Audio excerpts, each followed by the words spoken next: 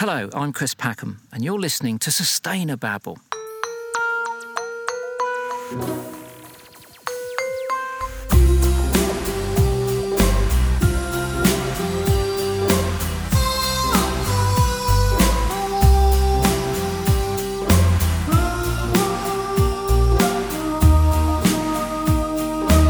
Hello, Dave. Hello, Ollie. Golly, this is exciting, isn't it? Where are we? It is. Welcome to Sustainababble, our weekly podcast about the environment and stuff. This week, coming to you live from the New Forest. Yes, and we are here to interview a lesser spotted, well, not particularly lesser spotted celebrity in his natural habitat. We are here to meet one of our heroes. Who is it? It is a hero of mine and yours and everyone. It is Chris Packham, who many of you will know from the Weird Really Wild show, Spring Watch, Autumn Watch, and an all-round sort of commentator on ecology, on wildlife, on all sorts of exciting things that we like to talk about, and a brilliantly entertaining man. Yes, indeed. So we are just going to go in and see him now. As always, let's do the usual. We do work for environmental charities, but this is very much our own thing. Yeah, so they can never get an interview with Chris Packham. So if you've got any problems at all with anything that happens in the next hour or so, take it up with me or Ollie, or I suppose Chris Packham, but not with anyone else. Exactly. All right, well, we better get on with it. Let's do it. So we're here on a beautiful sunny day with Chris Packham. Hello, Chris. Hi, good afternoon. It is a beautiful sunny day. It is. Unexpected after the last week. Yeah, so I'm in my winter jumper. Yeah, and me, I've got my winter fleece on. Still can't trust the sunshine at this time of year. And two dogs. Itch and Scratcher here. I hope they won't be too noisy, but if they hear anything, there may be some sharp yapping. They act as guard dogs, although at 12 and a half their hearing is beginning to fade, which lessens their ability in that department, but enhances my ability to snatch some peace in between their outbursts. Well, thank you very much for having us round, and we wanted to ask you about a lot of things. I guess the thing that first piqued our interest in talking to you was this idea of tradition and conservation and how the two collide sometimes. Clearly there have been sort of errors in the environment movement and the conservation movement in the past where people have weighed in, and largely from the West, and tried to sort of impose cultural values on other people. But I think that's become a bit more nuanced in recent times. And what's the most important thing from your point of view? Where do you think the debate is at? I think that we are living in a different age. And I think that in the past, whilst we could afford to be entirely tolerant of traditions which may have been damaging, now we have to question how tolerant we should be of those. Because, we're in a bad place. Let's think about the UK. We know from State of Nature report published a couple of years ago that most of our habitats are in decline. Significant numbers of our species are in decline. 13% of those that are monitored are in danger of extinction. Since 1970, we've had a net loss of around 50 million birds from the UK countryside. I mean, I could rattle off lots of statistics which point to these sorts of problems. So, I suppose you might argue that things that might have been incidentally damaging. There we are. First outburst. Things that might have been incidentally damaging even in my childhood throughout the 60s and 70s are now likely to be having a more detrimental impact. So it's time to reassess just how tolerant we should be of destructive practices. And it's not just here in the UK. Yesterday I was speaking to someone about some of the problems that are faced in Western Greenland and Arctic Canada, where traditional Aboriginal whaling rights are still granted. The problem is that those are traditional rights, but the traditional methods of harvesting those animals are long gone. So they are being harvested from speedboats rather than skin kayaks. They're being shot with high-powered rifles and not tethered harpoons. So a great number of the narwhals, which are shot with the rifles, actually then sink to the bottom and are lost. And we have photographic documentary evidence of this. So it's not just a problem we face in the UK, it's one which is occurring all over the world. Now, in the past, it may well have been that the populations of narwhal could sustain that sort of continual destruction. But of course, with the changes in the climate, changes in ice, changes in all of the impacts that has throughout the food chain, it's now likely that they can't. And both narwhal and beluga populations in Western Greenland are in critical decline. So adding, Aboriginal hunting rights on top of that in this day and age, in the 20th century, is something which maybe we ought to question. In the UK, we have traditions again. Let's think of some of the obvious ones like fox hunting. Now, that might be argued that it's a cultural tradition. And it certainly, I think, was invented here. I'm not entirely sure about the history of fox hunting. But this is the 21st century again. And I think that a lot of the time we spend trying to communicate to the broader public that wildlife is something that we seek to protect and to revere and to value, that it offers us both health in our community in terms of the stability of that actual community, so that's in terms of ecology, but also for our own well-being. And we know that people enjoy accessing green spaces and encountering wildlife. So I wonder whether, again, it's quite difficult to reconcile the fact that we're asking people to help us to protect species in some places or some species in some places, whilst over the fence something, quite medieval is happening to another animal. And I struggle to think why in the 21st century we should be chasing a wild animal around the UK countryside and then enjoying it being torn to pieces with dogs. And there were lots of other traditions, remember, we have got rid of. We've got rid of things which are, far more, things that people might consider far more serious. Capital punishment. We don't want capital punishment back, do we? And we don't want slavery back, and we don't want burning witches back. I mean, it depends how far back we want to go and how absurd we want to make those comparisons. But, traditions have to be modified. That would be my argument. Not all of them. But, again, there are people who still practice fox hunting. Instead of using foxes as the prey, they use humans. And humans dress up and they run around the countryside. And I see what you mean, sorry. Yeah, they're not hunted to death, of course. and I hope that they pick a pretty fit human to run. And then these people follow the trail led by, and this is not a trail or drag hunt, but this is a different type of thing altogether. So this seems to be a way whereby you might modify that tradition so you can still keep the basic structure of it. You could still ride your horses, you could still have your pack of dogs, you could still dress in your red coats and so on and so forth. But it wouldn't be destructive to wildlife any longer. And I just wonder, how much longer we can afford these sorts of destructive things. And that's something I'm always keen to debate. I mean, I like as much many other people like and enjoy some of our traditions, but they do need to be valid now and certainly not destructive any longer. Is there an inherent resistance to change at the root of all this? Well, that's typical of the human species, isn't it? We are just resistant to change. Yeah. We don't like change, and we certainly don't like being told to change, as opposed to being asked to change. And I think that you were right in your introduction to point out that in the past, conservation has was very heavy-handed. It would wade in and say, "You're not doing this anymore. It's wrong." And of course, that's a great way of getting people's backs up. And then you meet fierce resistance, and it can take a long time to overcome that. But you've got to try and get the balance right between asking people to do something and ensuring that they're receptive to those ideas, or that they will engage with education, and with the severity of the problem. And there are other instances, and we could come on to persecution of birds of prey. And here in the UK, there's no ambiguity about the fact that this is a crime. So killing raptors in this country is a criminal offence, punishable by fines or even imprisonment, and yet it continues. Now, the problem is that throughout my lifetime, we've been doing our best to engage with and educate the shooting fraternity as to the value of these birds, and we've asked them to be tolerant of them, and we've tried to work with them to find ways of mitigating the damage that they do. And there's no ambiguity about that. These birds have the capacity to damage people's interests in terms of game rearing and so on and so forth.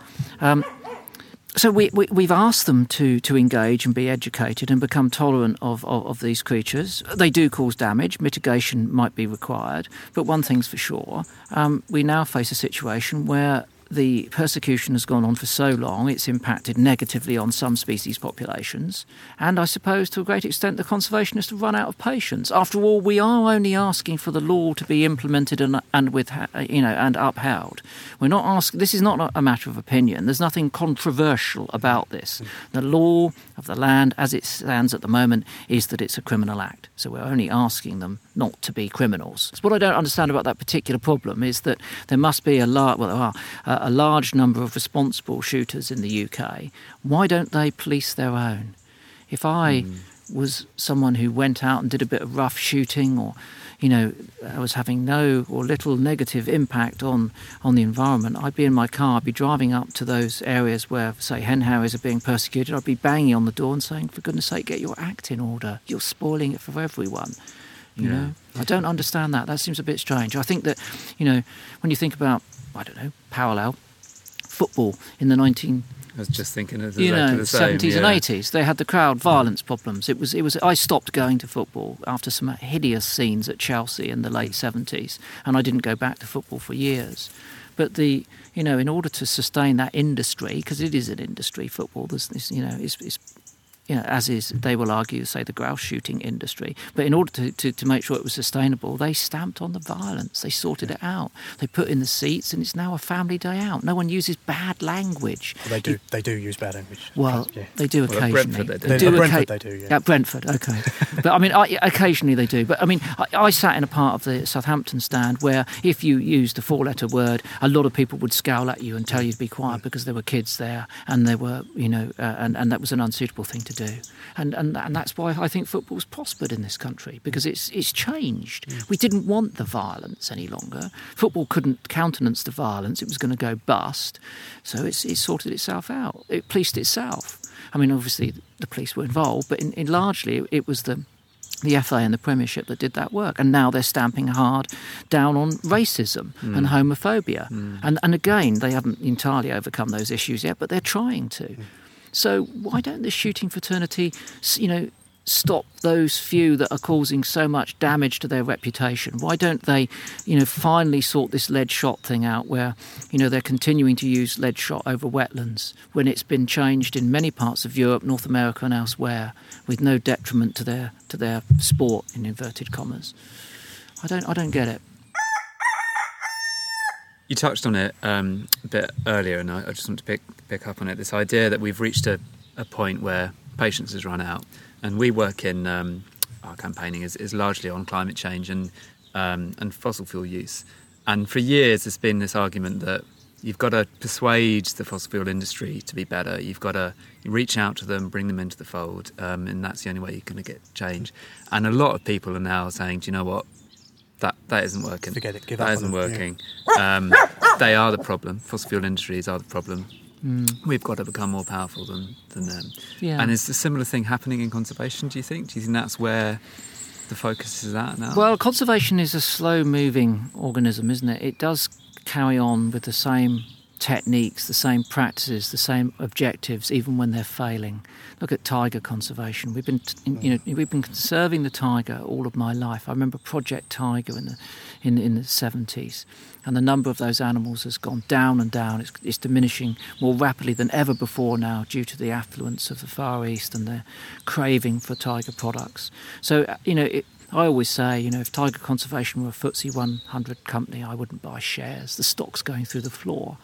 So I think that one of the problems I have is that, we have new ideas, we have new people, younger people with ambition, we have people who are prepared to take risks, but we, the conservationists, are very slow to implement those. We're batting on losing wickets, and that, for me, is entirely untenable. It's obscene. If something isn't working, change it until you find a method that does. And so I think when it comes to obvious losses like tiger poaching, rhino poaching, elephants, so on and so forth. We've tried all sorts of things, education, we've tried burning ivory, we've tried this, that and the other. We have ecotourism working to protect them in some localised areas, or all of those types of animal. But ultimately, we're still losing. So why ply on? Why carry on doing the same thing? We've got to do something different. And I think you're possibly right about that. I'm not so well versed with the fossil fuel industry. In fact, I am going to talk to them at some stage next month. I'm going up to Aberdeen to talk to a collective of people. Right. But I intend to say something quite different to them, and that is I intend to say, you do what you do, but very rapidly and possibly already you need us, because we have a skill set which you don't have. You can find it, you can mine it, you can pipe it, you can sell it and process it and so on and so forth. But when it makes a mess, either directly spills or indirectly climate change, you need us to help you out. We need to start, you need to start realising that we've, along all the time you've been developing technologies and abilities, we've been doing the same. And I think that in the past we probably kowtowed to these people. We were touching our forelocks and saying, oh, is there any chance we can do? But it shouldn't be like that anymore. They should be coming to us and buying our skills at the proper price with the proper degree of respect. Because, whilst we live in that time, whilst that fossil fuels are going to still be exploited, we should be exploiting them in a way which is, as sustainable as possible. But then, here we were speaking at about, 3 p.m. I listened to the news at lunchtime, and, subsidies are being pulled out of solar, subsidies are being pulled out of wind. Fracking is being encouraged. It's another fossil fuel, so forget whatever economics and everything else involved. We're still going down that route. The quick fix is nuclear. That's on the agenda again, despite the fact that the reactor seems to be a ludicrously expensive, ill-conceived piece of contraption from China that is perhaps not the best one to choose. What on earth are we doing? We really know better than to pursue these sorts of things. At the moment, the energy policy seems to be in a complete shambles, and yet we keep setting these targets and then not meeting them, or agreeing to set new targets and never devising them. But I'm optimistic. I am. I know that sounded like a tirade of negativity, but the fact is that you and I are here having this conversation. As I say, I'm no expert in any of these fields, but we do know for a fact that we have alternatives, and we should be investing in developing those technologies. We should be trying to improve the efficiency of solar, the transmission of energy, so much of which is lost in cables underground, so on and so forth.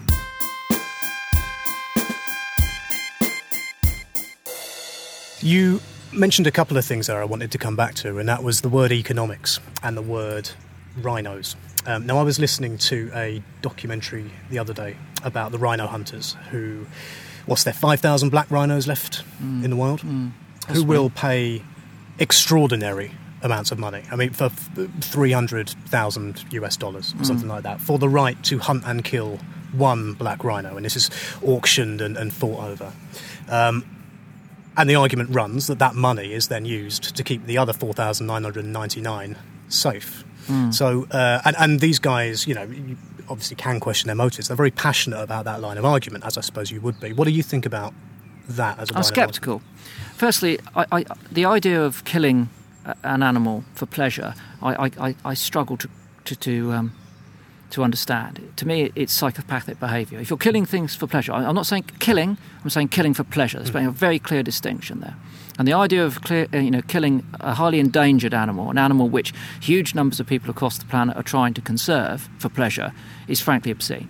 That's the way I see that. Now, I have to reconcile that with the fact that there is this argument that the monies that you pay to do so, which are extraordinarily large in the case of those sorts of trophies, it's alleged that those monies go into the local community. They support that community. They support the conservation of both those species and others too. But do they? Where's the actual evidence? Where is the university or the academic study which has looked at the economics of that? Because I spent a lot of time working in Africa, and I in Namibia, in South Africa, both of which are into their trophy hunting big time, and I don't think a lot of the money does go into the local community in most of these instances, because the shooters arrive, they travel to the game lodge. So, okay, there'll be a small number of people around that area who are growing food for them. They'll be looking after the lodge. They'll be, providing services there. So that may provide a contribution. But in the wider sense of things, I think the vast majority of the profit probably goes into the people who are rearing the rhinos, paying to fence them in, keeping the poachers out, which they would have to do, otherwise they'd lose their livelihood, so on and so forth. And it's the same in this country. People say, a huge number of people are involved in fox hunting. Well, how many people? And how much is that industry worth? And how much is it worth in context with the rest of the rural economy in terms of, farming or whatever it happens to be? I'd really like to see some real data. That's the thing. I think people bandy around the idea that that's the case. And, of course, in theory it could be. But I suppose in simple terms, killing for conservation seems like an oxymoronic lie to me, and I need to be convinced. So convince me, commission some study which actually proves that money is dissipating into communities and it is important. Prove to me that, that the vast majority of people who are working in industries like that couldn't be re-employed. Because basically, if you're running a game farm in southern Africa and you've got rhino, surely you could be showing tourists the rhino rather than people who come to shoot them. Ecotourism is an extremely valuable commodity around the world. Even in the UK, we know that the seagulls on Rum are worth a couple of million in terms of people that go there to see them. And initially there was conflict there when the reintroduction started between sheep farmers and the eagles, but the eagles contribute more to the economy, a huge amount more than the value of the sheep that are reared there. So is it time to switch? Is it time to think that actually the resource is no longer sheep, it's actually eagles? Is that the resource? Can we, over a sensible period, change people's employment structure and strategy, rethink the economics so that, places like that become dependent on their wildlife rather than their farmed animals? I mean, that would seem to be... I mean, I can tell you one thing. A few years ago, a government report showed that in Wales, in excess of £350 million was given to sheep farmers in subsidies, but the profit that was returned was £150 million. So that's you and I as taxpayers subsidising an industry which is running at least 100% losses. Now, again, there's people involved. There's people's long-standing sheep families. There's tradition. There's culture. I'm not saying that we should suddenly just do away with it in some draconian, totalitarian way. But you've got to ask questions. Yeah. The economics alone there suggests that we should ask questions. Is sheep farming in the 21st century in Wales the best economic solution for the people who live and work in the rural community? Or do we retrain them and gradually move towards a different system of utilising that land? So I'm not saying that we want to put all the sheep farmers out of work overnight and completely ban sheep farming. But, I'm just saying surely those figures suggest we should discuss what we do in the future with regard to this industry and the alternatives that are there. How do you find that plays out in the kind of political arena? Because that strikes me as the kind of sensible, quite long discussion that you would need to have with people being level-headed that is incredibly difficult to achieve in kind of modern politics, where everything is deliberately binary. You're either trying to put the sheep farmers out of business, or you're trying to, kill the planet. And how do you find when you engage with politics? Do you engage with politics? I do, yeah. Of course, we all do. I think all the time. I never engage directly on political issues. I mean, I think a lot of the issues that I talk about, I don't see as political. I see them as conservation, ecology, behavioural, but they become politicised the minute we would meet that binary reaction. I don't think there's any need. I mean, for me, the badger cull is primarily not a political. It's become politicised, but at the root, the root thing, it's basically the science says it's not the best thing to do. Now that's nothing to do with politics. That's just plain science. That's the understanding of badgers and TB. So, but of course, in choosing then what we do about it, the issue is politicised. And that's a great shame because, frankly, it didn't ought to be. We should be making our decisions based on the best evidence that we've got at the time. And I think that, as we've already agreed that people are reluctant to change. Therefore, if we are sensible and pragmatic, we should be tolerant of that. I don't think we're going to change that. It's human nature.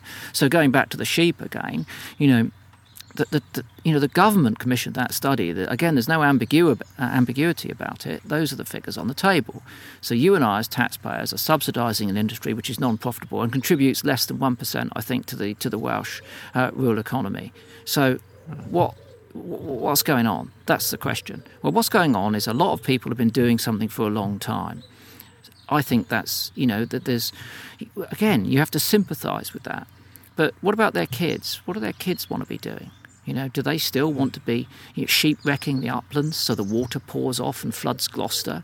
Or do they want to be involved in a reforestation programme where they can still do a bit of sheep farming where, it's appropriate, but then people from the South Wales valleys, the conurbations all the way around there can go and access this, and they can stay in B&Bs, and you can charge them, and you can sell your lamb at a premium price, i.e., it becomes something very special, Welsh lamb, which it should be. And it becomes a signature dish which people go to eat. You just change the way we're doing it, and that's what we've got to do. So, I mean, I'm all for creative dialogue to create change, and I'm not one for, I prefer carrot than stick. I think that's the best way to go. One of the things, Chris, that we do on our podcast is get really cross about stuff. We don't seem to be able to help it. We look at all the state of the world and politicians being idiots and whatnot. We get annoyed, don't we? We really get anarchy. But I'm really struck by you seem calm. How do you cope with stuff that clearly you feel very strongly and passionately about yourself? Do you get angry? What do you do with that anger? Of course, we all get angry, but I learned long ago that the best thing to do with anger is to channel it into something creative. There was a film in the 80s that came out, I think we had Bruce Willis in it, I can't remember what it was, but the catch line, because they all had catch line, at that time, in space no one can hear you scream, was one of my favourites. But this one was don't get mad, get even. Oh, yeah. So I'm really thick-skinned, I retain the right to change my mind. I hope that I do change my mind. I want to be flexible in terms of my belief and until the day I die. I'm happy to admit that I get things wrong. We don't all get things right, and I don't have all the answers. But what I do want to do is promote discussion for creative change. So when I'm angry about things, I generally don't say very much because I think invariably, certainly in social situations, you say things you don't really mean in the heat of the moment, and that's not rational. And I think that in order to win any of the arguments that we want to, we have to be rational, and we have to base our mantras on good, sound, solid science. We have to have good data.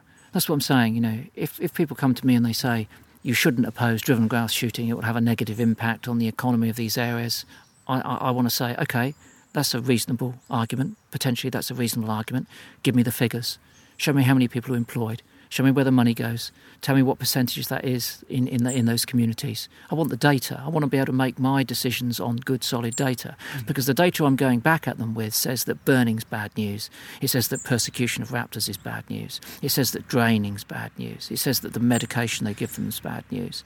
All of that, So come back at me with something where you can. I can make a reasonable decision, and if those figures came back, and I and we all looked at them and thought, well, actually, they've got a point here, then I'd change my mind. I might be painful for me, but I'm a reasonable bloke, and I would change my mind. But there isn't that data, so I am a bit like that. I'm an extreme pragmatist. It's like the badger cull, If the scientists had looked into it and they had all agreed and concurred that it was the best way to combat TB, then as much as I like badgers, I studied them for 5 years, as much as I think they necessarily play a role in the ecology of our countryside, I would have to grit my teeth and say, OK, let's get on with it. Because I would base my decisions again on the science. But in that case, again, the science says it's not the best thing to do. And in Wales, where they've been vaccinating, the incidence of TB is going down. The economics, £7,000 a badger, it's cheaper to vaccinate.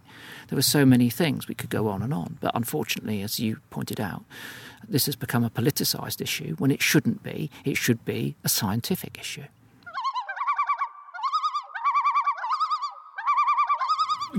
Earlier on in the interview, you were talking about maybe needing to find alternative ideas of what tradition is and sort of redefining, if you like, the stories that we tell about what it means to be British or what it means to be, living in a coastal community. So one of the things that Badger Cole does tell you is that facts don't always win. So what role do you see for sort of, like the sort facts of programs will win in that the you end. do? Facts will win in the end. That's what I hold. That's.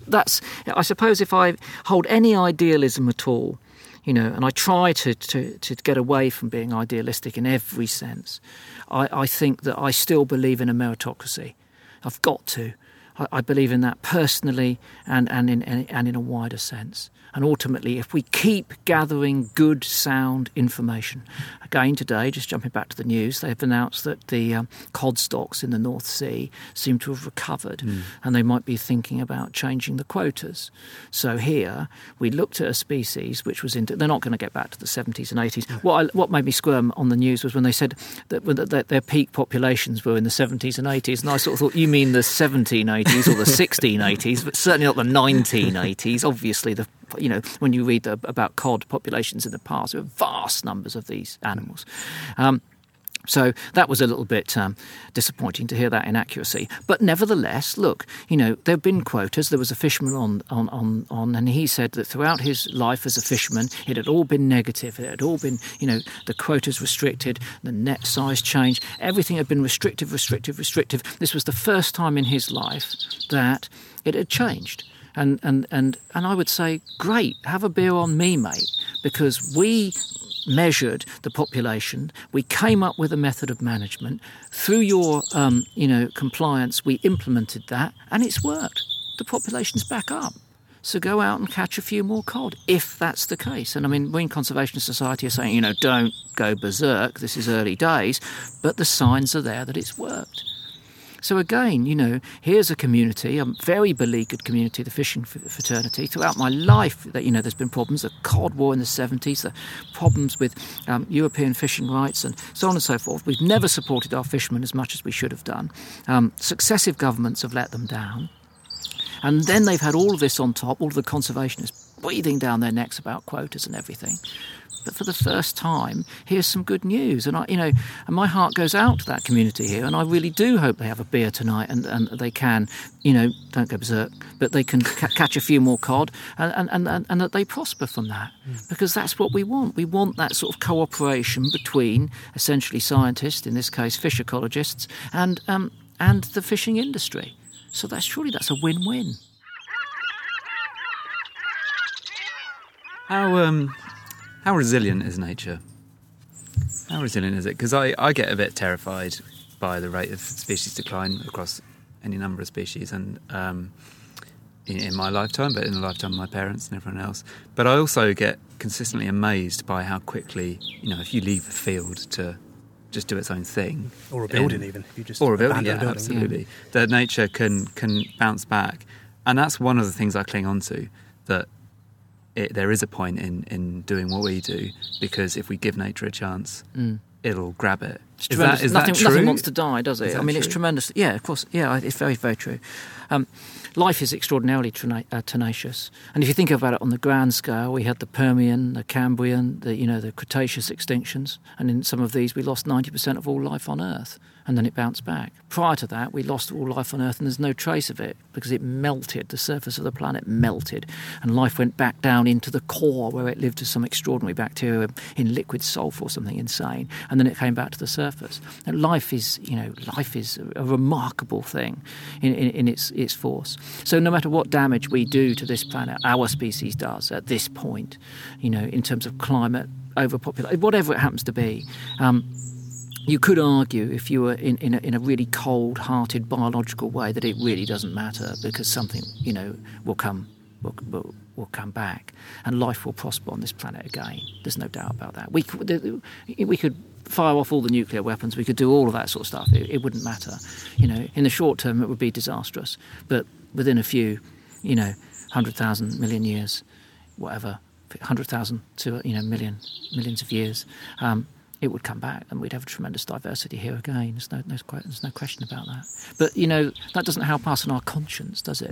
I mean, the fact is that what motivates me is not the idea that I'm preserving or trying to preserve something for my grandchildren, I think that's quite I don't know, it's an argument you might want to have, but it's not one that I wield. I'm doing it because I know better.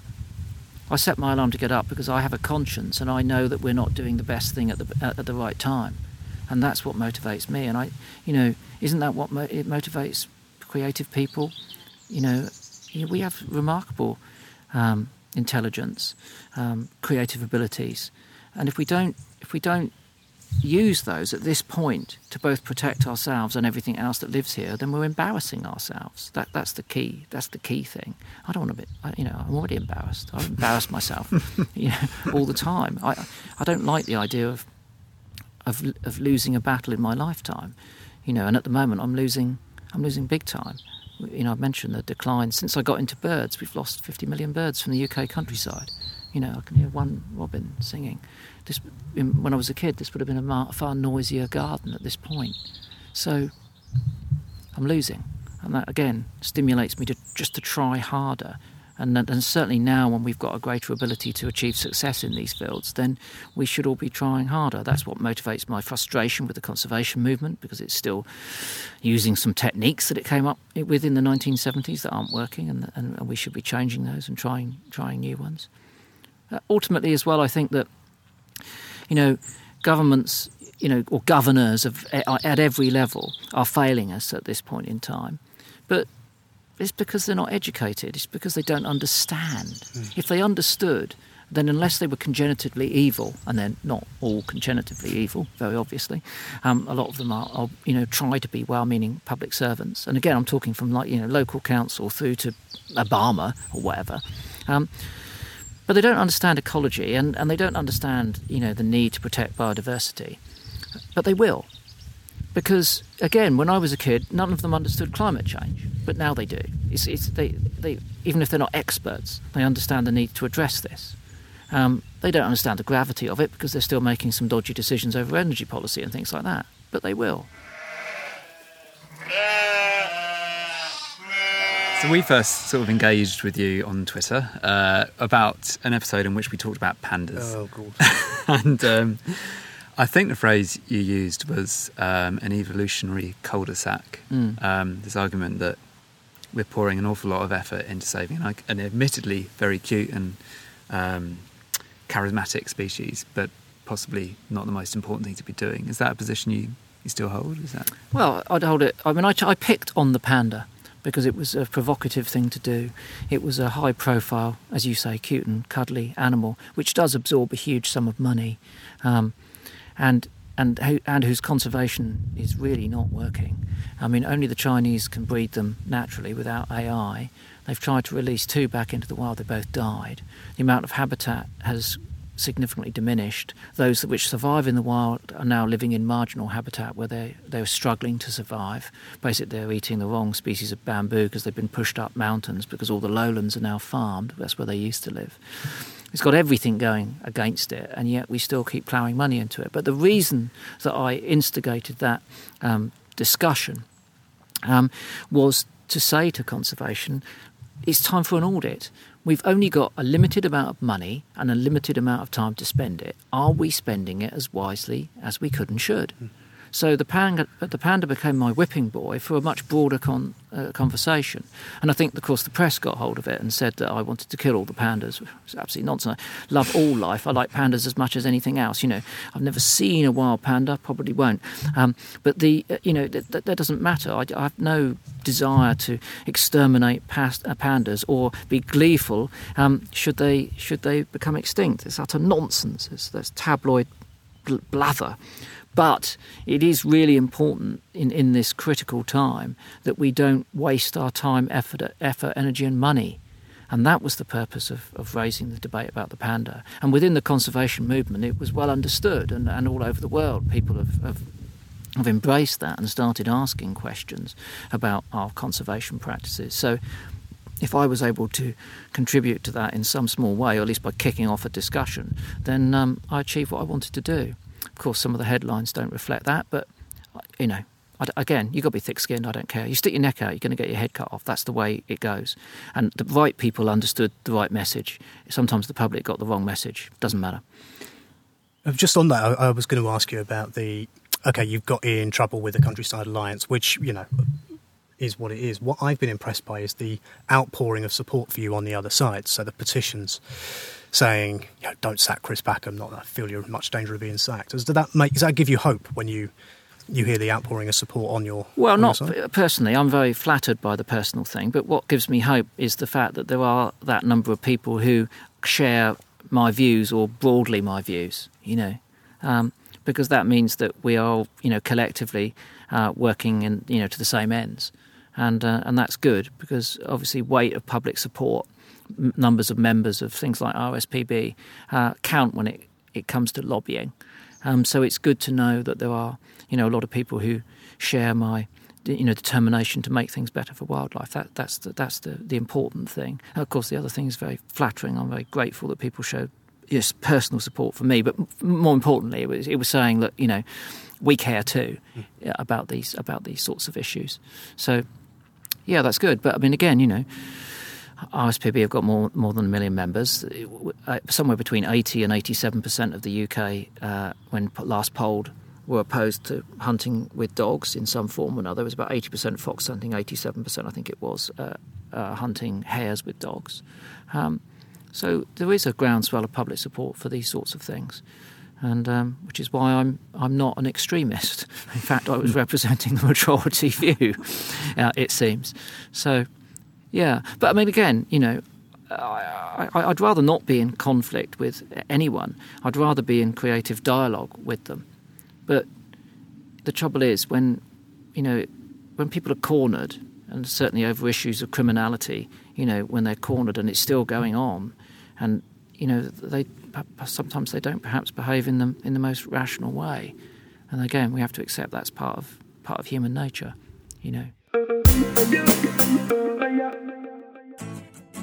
We did a special at Eurovision Song Contest time looking at music and the environment and why all songs about the environment are rubbish. Do you agree? And if you don't agree, what have we missed? Well, I suppose going back, you got Joni Mitchell, and they pulled down the trees and put up a parking lot. Rubbish. What else have we had? There's been any number of sort of folk ditties written. They were rubbish. Unfortunately, Billy Bragg, who was one of our greatest, songwriters, I think, when it came to English culture and protecting it, and obviously politically, he didn't write any environmental songs at all. I think he mentioned atomic or nuclear submarines in one of them, but only in passing. So that was a bit of a shame. The Smiths, of course, well, they wrote some brilliantly quintessential songs, questioning values, I suppose, indirectly, and very English. But Morrissey wasn't into birding, was he, unfortunately? Meat was murder. That was something. Yeah. But no, I don't know. I don't know. There's quite a few bands that I know that are kind of into their wildlife. They're into birds, but they're not writing protest songs. It's a shame, isn't it? Yeah. I think you need real guts, energy, and determination, and you need to be angry, and you want to stand up and shout about it. But there are protest songs that I use, and my favourite is Shout Above the Noise by Penetration. So that's a mantra for life as opposed to protest. But, unless you do shout above the noise, you're never going to make any progress. So I play that pretty regularly. Loud. Very, very loud.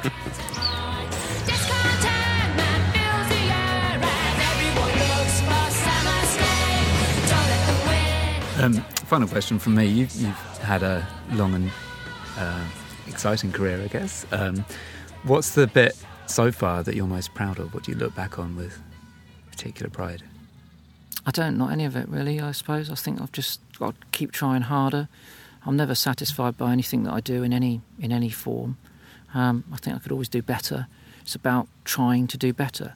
And I suppose if there's anything, it's that. I do get up every day thinking I'm going to write better today. I'm going to take better photographs. I'm going to find a better way of communicating, on an issue or whatever it happens to be. But no, I don't measure any sort of success in that sense. Maybe to put it a different way, what have you enjoyed most? What's a project? Oh, or a well, period of time you've enjoyed? the most enjoyable aspect of my work is meeting people who know more about a subject than I do, and then they tell me about it, and that's really exciting. I like meeting the animals. Everyone always thinks it's a thrill to travel, and it is indeed a tremendous privilege to travel and meet things that I didn't dare dream that I'd ever see for myself when I was a kid. When I was in my little house on the other side of town here. And so that's amazing, and that's self-gratifying and tremendously rewarding. I have to pinch myself constantly to think, my God, how did you end up here? You're actually looking at this, and it's not in a book, like it was when I was a kid. But what supplements and surpasses that is that I'm with someone who's been studying that animal, and I say to them, when do they breed, and how many eggs do they lay, and what time of year, and why do they do that? What's their strategy?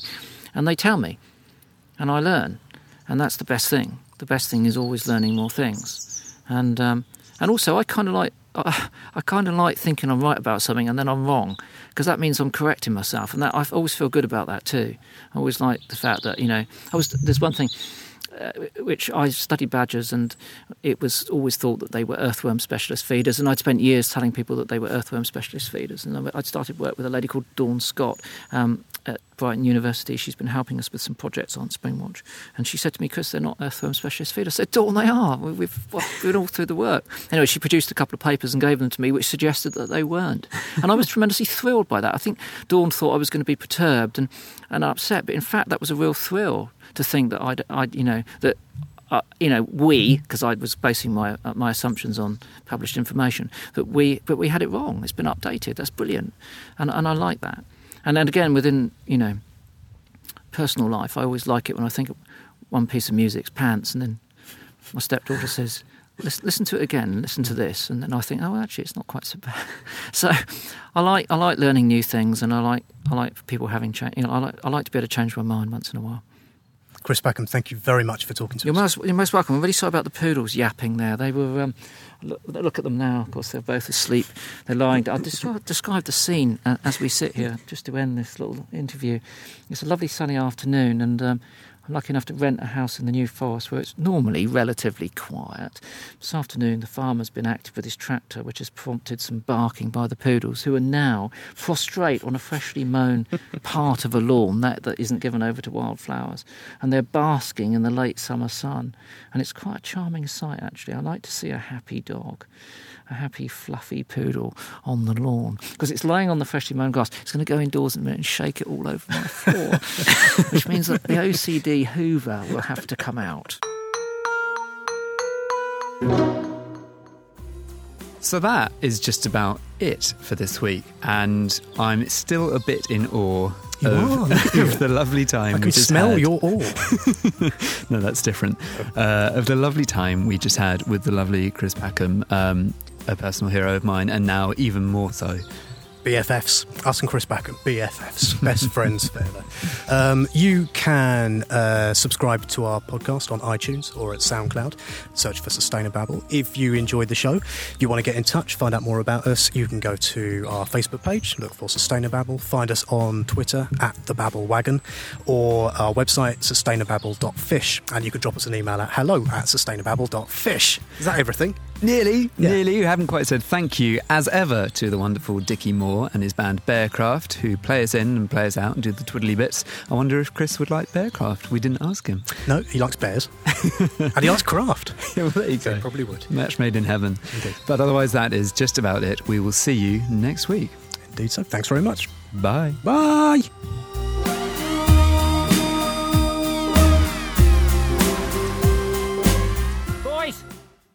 Come here. What is the matter with you this afternoon? They must know. They've got some sort of psychic sense. They see a microphone and they begin to misbehave. Barking at nothing. Absolutely nothing. Flies. Midges. Something like that.